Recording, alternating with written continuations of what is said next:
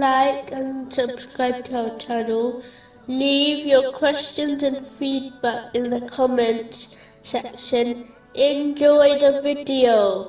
In a narration found in Sahih Muslim, number 6748, the Holy Prophet Muhammad, peace and blessings be upon him, advised that Allah, the Exalted, allocated all things, such as provision, to all creatures, over 50,000 years, before he created the heavens and the earth.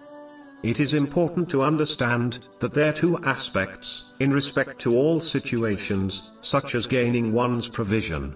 The first aspect is what Allah, the Exalted, has decided, meaning destiny. This will occur, and nothing in creation can prevent this from occurring. As this is out of a person's hands, it makes no sense to stress over this aspect, as they have no influence on destiny, irrespective of what they or anybody else does. The second aspect is one's own efforts. This aspect a person has full control over, and they should therefore concentrate on this aspect by using the means they have been provided, such as their physical strength, to obey Allah, the Exalted, by fulfilling His commands, refraining from His prohibitions, and being patient with destiny, which they have no control over, according to the traditions of the Holy Prophet Muhammad, peace and blessings be upon him. This includes striving to gain lawful provision, in order to fulfill their needs, and the needs of their dependents.